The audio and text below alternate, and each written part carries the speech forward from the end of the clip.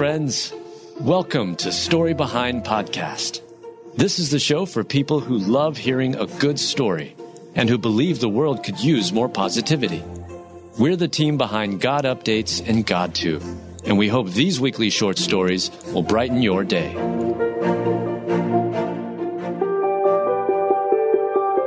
Six high school football players race to save woman trapped in car as she screams for help.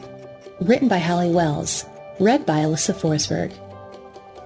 Several high school football players made their hometown very proud when they rushed to help a woman trapped in her car after having an accident. They are 16 and 17 years old, and they play for their Rome, Georgia high school football team, and they are being applauded for their heroic actions.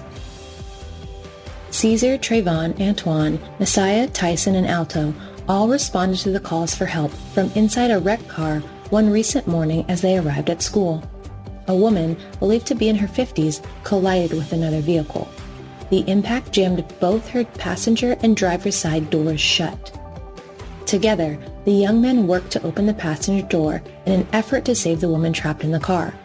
But they soon realized they would also have to open the driver's door in order to free the woman from her badly damaged car. We used all our muscles. We're pretty big people, we're strong. We play football, so we lift weights a lot. But the door was just extremely bent and broke, said Trayvon Adams. As the players helped the woman from her crashed car, Trayvon checked on the driver of the other vehicle to ensure their safety as well. Meanwhile, inside the school, math teacher Louis Goya called 911 when he heard the crash. Mr. Goya later shared with CNN, "We are very proud of them. This is the kind of news that we need, that is more positive." The group of guys succeeded in freeing the woman trapped in her car, and they have received significant attention for their heroic act. But Trayvon said, "We've been recognized in a lot of different ways. We appreciate it, but I feel we just did the right thing."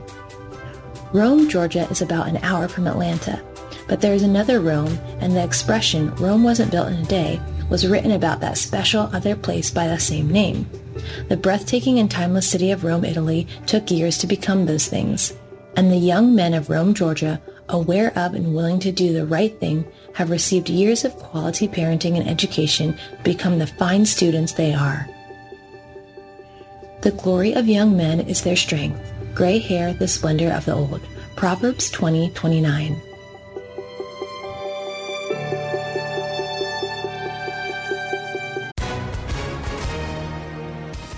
Hi, everyone. If you've been injured in an accident that was not your fault, listen up. We have legal professionals standing by to answer your questions for free. Call now and find out if you have a case and how much it's potentially worth. Call 800-497-4410. I'm here with spokesman John Wolf. So, John, tell everyone listening who should call right now. Well, Maria, first off, thank you for having me here. It's always nice to answer the listeners' questions. Now, as far as who should call in, anyone who's been injured in an accident and think you deserve compensation, give us a call right now. 800-497-4410. You'll find out if you have a case and how much it's potentially worth. Thanks, John. You heard it, folks. Take advantage of this opportunity and call now. 800-497-4410. Advertisement sponsored by Legal Help Center. May not be available in all states. Jonathan Cain of Journey shares the faith-based story behind Don't Stop Believing, written by Hallie Wells, read by Alyssa Forsberg. Jonathan Cain of Journey shares the incredible story behind the song Don't Stop Believin'. Did you know the inspiration behind this iconic hit is rooted in faith? Jonathan Leonard Frigga, known professionally as Jonathan Cain, was born in 1950 in Chicago, Illinois. He began his music career in 1965, attended the Chicago Conservatory of Music, and joined Journey in 1980, playing with the band during all of their active years since then. Here, Jonathan describes how faith and the presence of God, even when unnoticed by him, had been a constant in his life and led him to where he is today. He says his story begins with his father.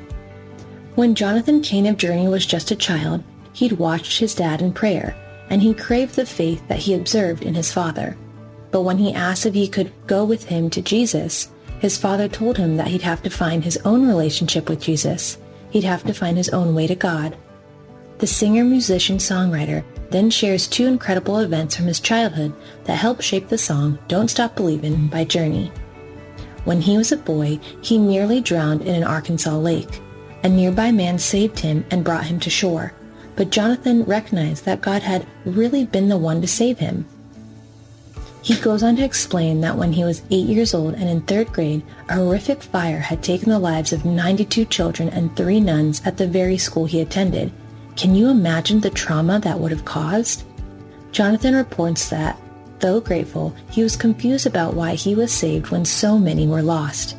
His dad believed that it was so he could do something special, and he believed that something had to do with music. Jonathan talks about his early days in music and about his doubts along the way. There were successes and there were days when he struggled, but his father urged him, don't stop believing. He says that it was those wise words that led 5 years later to the 1981 song Don't Stop Believin' by Journey. Jonathan Cain attributes that song to landing Journey a place in the Rock and Roll Hall of Fame. When Jonathan's dad passed away years later, he felt a huge loss. He felt he'd lost his encourager and his musical inspiration. But that's when he heard his Heavenly Father's voice telling him that it was his voice speaking through John's father all along. He then realized that it was God who had been there when he wrote Open Arms and Faithfully. It was he who inspired those words. Jonathan Cain of Journey writes and performs Christian music and worship today. He lives in Florida with his minister's wife, Paula White. And now he sees things much more clearly. He understands. All Scripture is God-breathed and is useful for teaching, rebuking, correcting, and training in righteousness. 2 Timothy 3:16.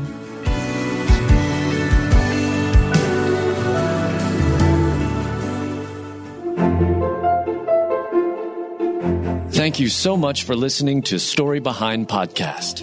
We're really glad you joined us for this week's story. To see photos and videos that may have been referenced in this episode, check out the links in the show notes. And if you enjoyed what you heard today, subscribe to our podcast, and please tell a friend about us. We'd also love it if you'd rate us and leave us a review. It really does help more people find us. Story Behind is a Salem Web Network production.